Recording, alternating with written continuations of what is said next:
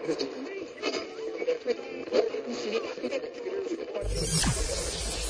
ready for unique, rare, and little-known treasures from the golden age of radio. You're listening to The Amazing World of Radio with Adam Graham.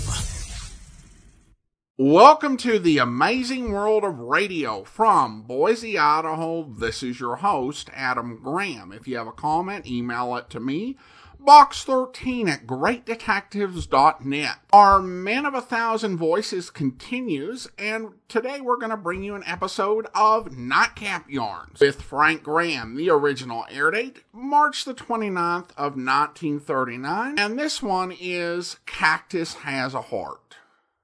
It wasn't often that anyone on Pop Martin's ranch had a chance to talk for any length of time. All the hands had been there so long they'd exhausted subjects for conversation years before. That's why Bill Dunham, the reporter from Reno, found the cowhands so willing to give him all the dope. Well, let me see. First thing I saw of Dixie Barnes was the day after she got here. Me and Cactus was just leaving for the West End when we see this dame riding out toward the pass. When I says to Cactus, "Look, a filly," he squints up the way he always does, and he answers back, "By sundown, it is a dame, and would you look at her push that colt around?" Well, so I looked at her again, and sure enough, she's riding as good as a man. Well, naturally, that starts it all, and we get to asking questions around, and we find out that nobody knows nothing about her. And if they do, they ain't telling. Well, all anyone can say is that she's on the premises, and that from close up she's a good looker. Well, Cactus, being the oldest hand and the most friendly with the boss, says he'll see if he can't pump something about it from old man Martin. Cactus does it diplomatic-like, too. He says to the boss, And say, Pop, if that what's her name?" Well, the boss kind of stumbles around for a minute and then answers back. Well, her name's, Daisy. Daisy Jones. Oh, well, if Daisy Jones wants to ride any of the horses, I reckon it's all right, huh? Oh, sure, Cactus. She's going to be here for quite a spell, and, well, it's sort of a vacation for her, so let her do what she pleases. Well, mister, Cactus then comes out to us, and we all say, "Well, Cactus," we all say, "what'd you find out?" And he answers back, "By sundown, there's something funny about this." "Did you find out a name?" "Yeah, Daisy Jones." Well, by this time, you can see all the boys is mighty interested in this Daisy Jones, especially Cactus and, well, one other of the boys, one of Cactus's best friends. Well, the next few days, nothing special happens, and the talk about Daisy gradually dies down. But one morning, just a little while after Daisy got here, Cactus comes out of the bunkhouse and runs into this particular friend I mentioned. The friend looks up and nearly falls off his sorrel because of what he sees. "Cactus, what's the big idea?" "Idea? What do you mean, Jerry?" The whiskers. "Oh, that? Well, I reckon I can shave if I feel like it." Well, if you knew Cactus, you'd know why he looked so funny without his whiskers. Cactus is called Cactus on account of the half-inch of beard that he always has on his face, all red and bristly like it is. Without it, he looks kind of silly and a heck of a lot younger than he really is. Well, anyhow, this friend asks a few more questions, and then Cactus turns the tables. "Well, reckon while you're talking about my whiskers, I should ask you why you're all fixed up in your fancy outfit. By sundown, I believe you think maybe Daisy'd, Miss Jones'd give you a tumble." "I wasn't figuring no such thing. But why'd you shave when you only trim your beard usually with the shearing scissors?" "I just wanted to shave, that's all." "Listen, Cactus, you're too old to be thinking about dames." "Yeah? But sometimes dames likes older guys. They're more settled than colts like you." Well, sir, Cactus and his friend being such good buddies, it was kind of funny for them to be yelling at each other like that. Of course, it wasn't a serious argument yet, and they patched it up all right. But as things went on, it got worse and worse. This friend, the Cactuses, caught him hanging around the house several times, just waiting and hoping that he'd get a chance to meet Daisy. The friend accused Cactus of going soft, and Cactus answers right back with the same thing. Well, another argument follows in which both parties claims they ain't doing no such thing, and it comes to a deadlock because neither Cactus or this friend can prove anything. Well, the next day, these two were sitting on the corral fence just sort of talking and avoiding the subject when all of a sudden Cactus looks out toward the hills kind of dreamy-like. And the friend notices it. What you thinking about, Cactus? Huh? Oh, I'm just thinking. I figured that out, but what was you just thinking about is what I asked. Oh, well, you want it straight, Jerry? Sure. You and me's always been pals. There's no reason why we can't say what we mean without hashing words. Well, Cactus turns in and looks at him kind of like a cow looks up from grazing. Jerry, you kind of like this Daisy, don't you? Well, Oh, don't try to say it ain't so. I can see it. Well, I tell you what I'm going to do, Jerry. I'm going to back out. Like you say, I'm kind of old, I reckon, and she ain't even looked at me all the time she's been here. This last he said kind of like in a play, all sad. And then he went on. I won't stand in your way, Jerry, and I hope you and she'll be very, very happy. Well, this took this friend of his by surprise. Well, I don't know what to say, Cactus. I didn't mean that when I said you was getting old. Besides, Daisy ain't never paid any attention to me, neither. Maybe it's you she likes. And maybe it ain't either of us. Neither. Well, sir, maybe so. Cactus stopped short.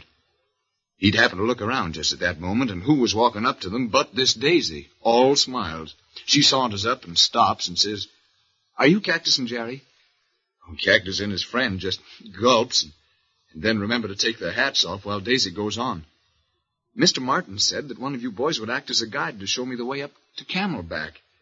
I want to ride up there, and he said I'd get lost if I went along." Both boys jumped down off the fence. "Oh, I'll be glad to, miss." Let me take you, Miss Daisy. Well, the girl looks up quick. "Daisy? Oh, yes. Well, I'm not going till tomorrow, but I'd love to have either one of you guide me. That is, if you're not busy." "Bye, boys. I'll see you later." Then she saunters off again, leaving the two of them standing there.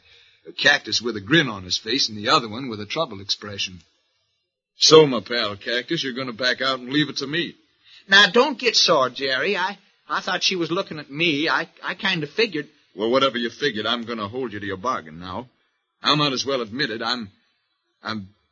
Well, I do like Daisy, and by this time, Cactus was gulping again, and this friend of his, seeing he's taking it so hard, just sort of shuts up, thinking that Cactus had given up and didn't want it rubbed in. But that night, the whole thing really broke loose again. Cactus is in the bunkhouse when his friend walks in. "Hello, Cactus." Hello, Jerry. "Nice night, ain't it?" Yeah, nice night. "It should be a nice day tomorrow if..." Just then, he gets a look at what Cactus is doing. "Hey, what are you doing, Cactus?" I'm packing my saddle sack for the trip tomorrow." "Now listen, Cactus. You ain't going on that trip, see?" "Now, wait a minute, Jerry." "Wait a minute, nothing. We've got to have this thing out." "Oh, hold on there, partner. No use, Cactus. We got to settle this thing now." Well, Cactus gets up from where he's squatting and looks at the friend for a long time. And then he walks over to where his holster's hanging on the bunk and takes out his .44. He comes back and looks at Jerry. "Well, I reckon we'd better settle it then. There's one sure way, if it's okay by you." He slides his .44 onto the table. Well, his friend stands there looking hard and grins with his teeth tight together and his eyes narrowed and determined like. "Okay, Cactus. I always said I was a better shot than you. I didn't think I'd have to prove it this way." And Cactus interrupted him. "Let's get it over with. The moon's shining so he can see." "Might as well." "Out in the canyon?" "Yeah, out in the canyon where nobody can hear." "Remember, this is the end. Only one of us will call at the house tomorrow to get Daisy. There's no backing out." "I know all that. Let's get going." Well, the two of them then ride all the way out to Spears Canyon without saying a word. And they're careful to be sure no one sees them leave. When they get out there, they tie the horses and walk on a little farther, and then Cactus stops. "This okay?" "Sure. How about 50 paces? Okay by me. And then these two look at each other, and Cactus grins and reaches out a hand. Well, Jerry, old partner, good luck. Same to you, Cactus.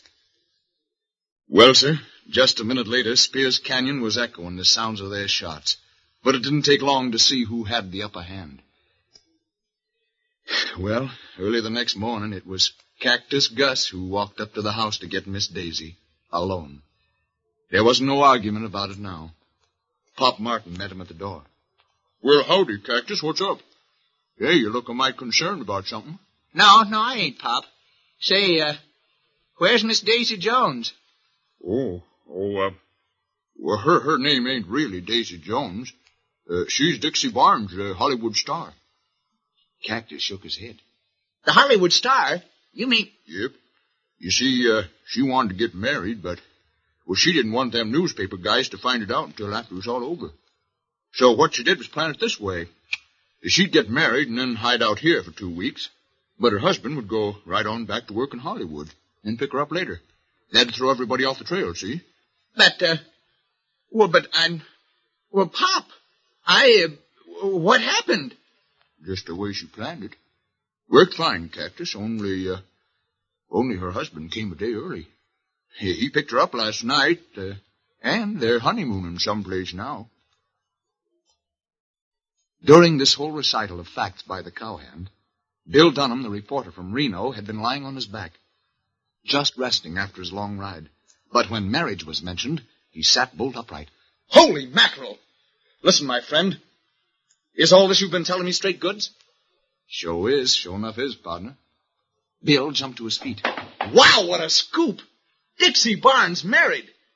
Then he thought of something else. Wait a minute. Hey, this is even bigger than I thought. Look, lovesick cowhand kills Buddy over Dixie Barnes. What a story!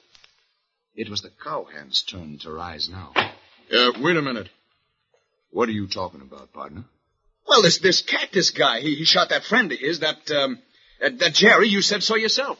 I didn't say nothing like that. They just settled the argument the way we always settle arguments around here. Shooting at a tin can at 50 paces.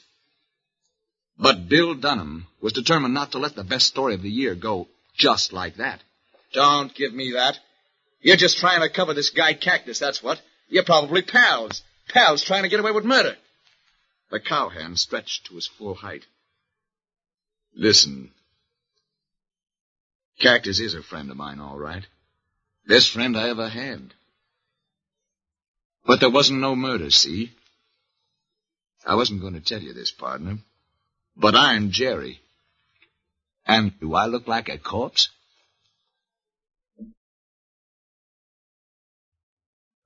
Welcome back. This was a cute story. I did kind of wonder about logic of a couple points, but I think those are mostly easily handled.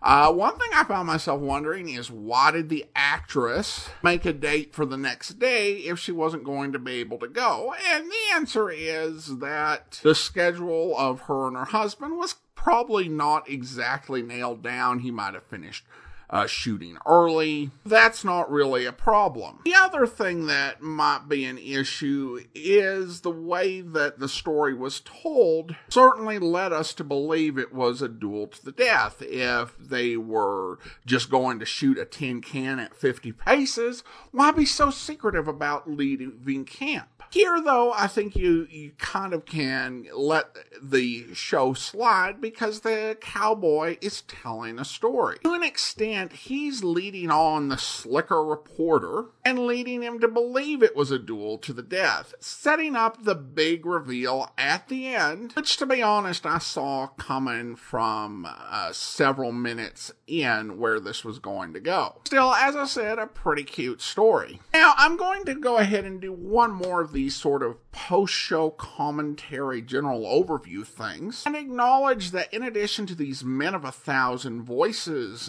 shows, there were quite a few storytelling broadcasts. And I think they were different because the people who were telling the stories, they were not trying to be a one-man theater. It was essentially a precursor to audiobooks or perhaps just a spoken word performance.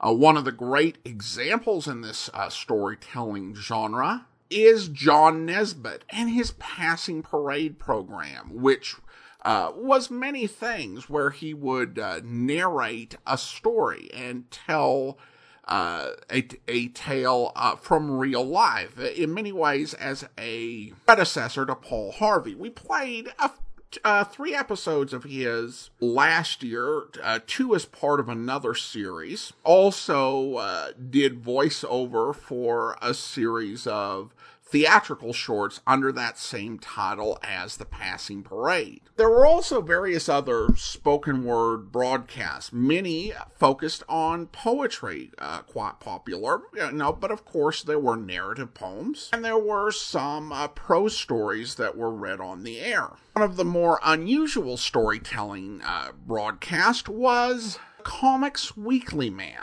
This was an East Coast program in which Lon Clark, probably best known to radio fans as Nick Carter, Master Detective, would read the Sunday comics to a little girl. And by extension to the children listening at home, though also I imagine this was something that would be helpful if you were blind back during this era. At any rate, I've covered all of the sort of topical discussions I intended to do. So from here on out, I'll stick to talking about the episodes or answering your feedback, unless there's something specifically in the episodes that calls for further discussion.